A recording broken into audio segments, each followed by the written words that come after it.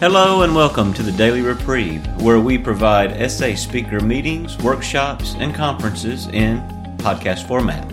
We are an ad-free podcast. If you enjoy listening, please help us be self-supporting by going to donate.thedailyreprieve.com and drop $1 or $2 into the virtual basket. We would also like to inform you of an upcoming Sexaholics Anonymous Internet Marathon. Around the World in 24 Hours will take place starting at noon Universal Time on November 29th and will end promptly at noon Universal Time on November the 30th. It's free to register online at www.sim.sexaholicsanonymous.eu. Thank you very much, and without further ado, welcome to the Daily Reprieve.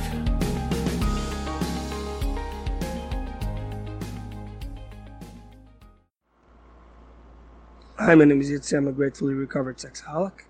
I'm continuing the reading here.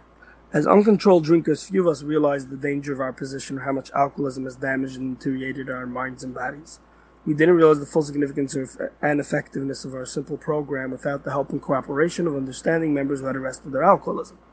So, one thing I love the way this book, again and again, since the big book says we've lost the power of choice, we lost our ability to control it.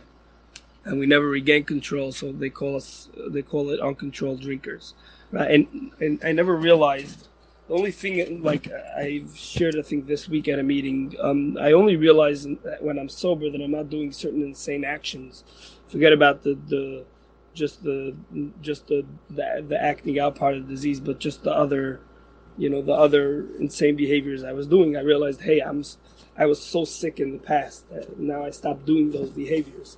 So, I don't realize how much it deteriorated my mind and body, how much it warped my mind, that everything, in regard to the sexual arena, everything is sexualized, etc. I didn't realize the full significance, right? And I didn't realize the full significance without people who recovered, and the way this book puts recovered is arrested their alcoholism. Right? That's the only way I was able to understand the full strength of the program, because I saw people. I've met people that were beaming and grinning from ear to ear and doing amazing, Recovery through the AA program is simple. It needs little interpretation in itself. It will work if we live it. The barriers to success are ignorance of our illness, reservations, indifference, dishonesty, and brain damage. So I love this. The program itself doesn't need interpretation. Like I've heard from many times from different speakers. They came to AA, for example, in order to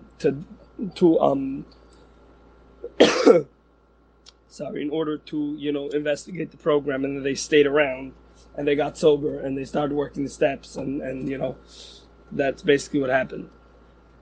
So, right, it will work. It doesn't say if we work it, it will work if we live it, right? Like it says in the big book.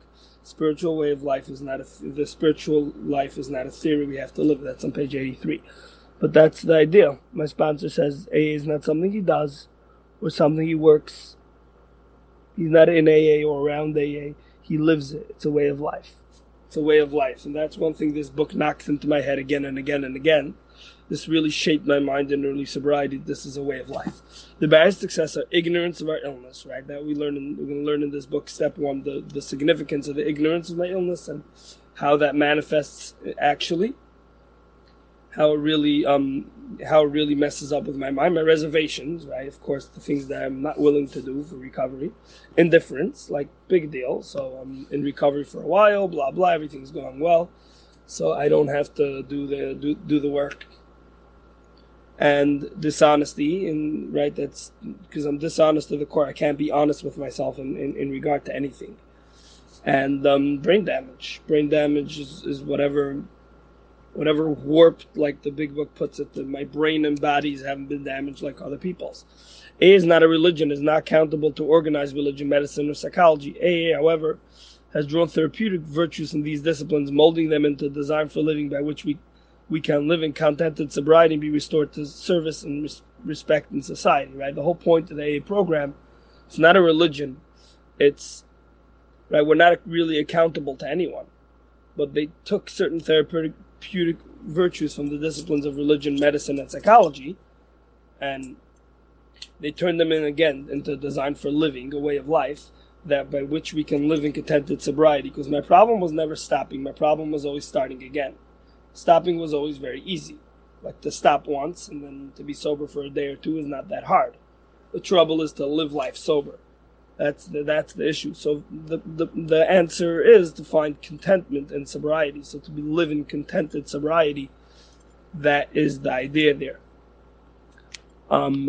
Right, that turns into design for living, and to be restored to service and respect in society. Exactly, that's the idea there. The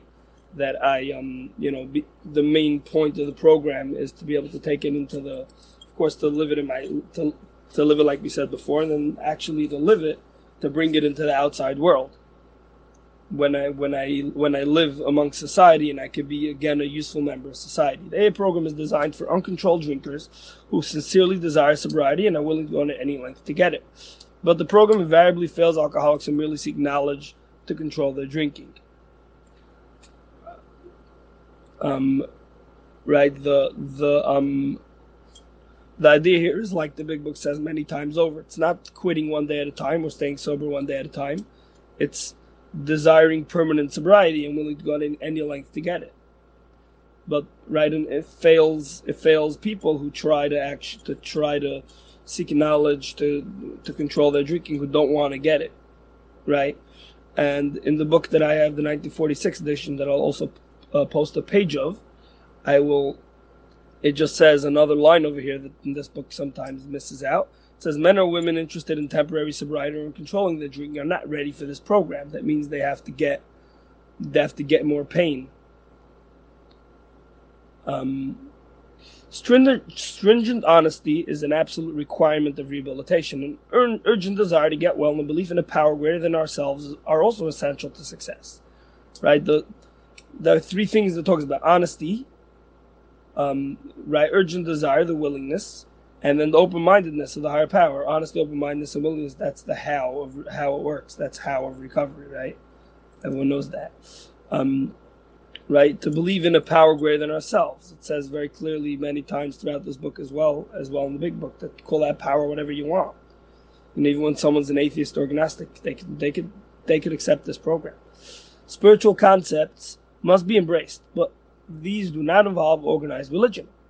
Although we must believe in this higher power, it is our privilege to interpret it according to our own understanding. Right? That's the idea here. I could believe in this power, and according to my own understanding. That's all, So that's what I got for today, and I hope to make another one a bit later this week. Again, thanks for letting me share. Any feedback, comments, questions, reflections, please share it on the group. Thank you.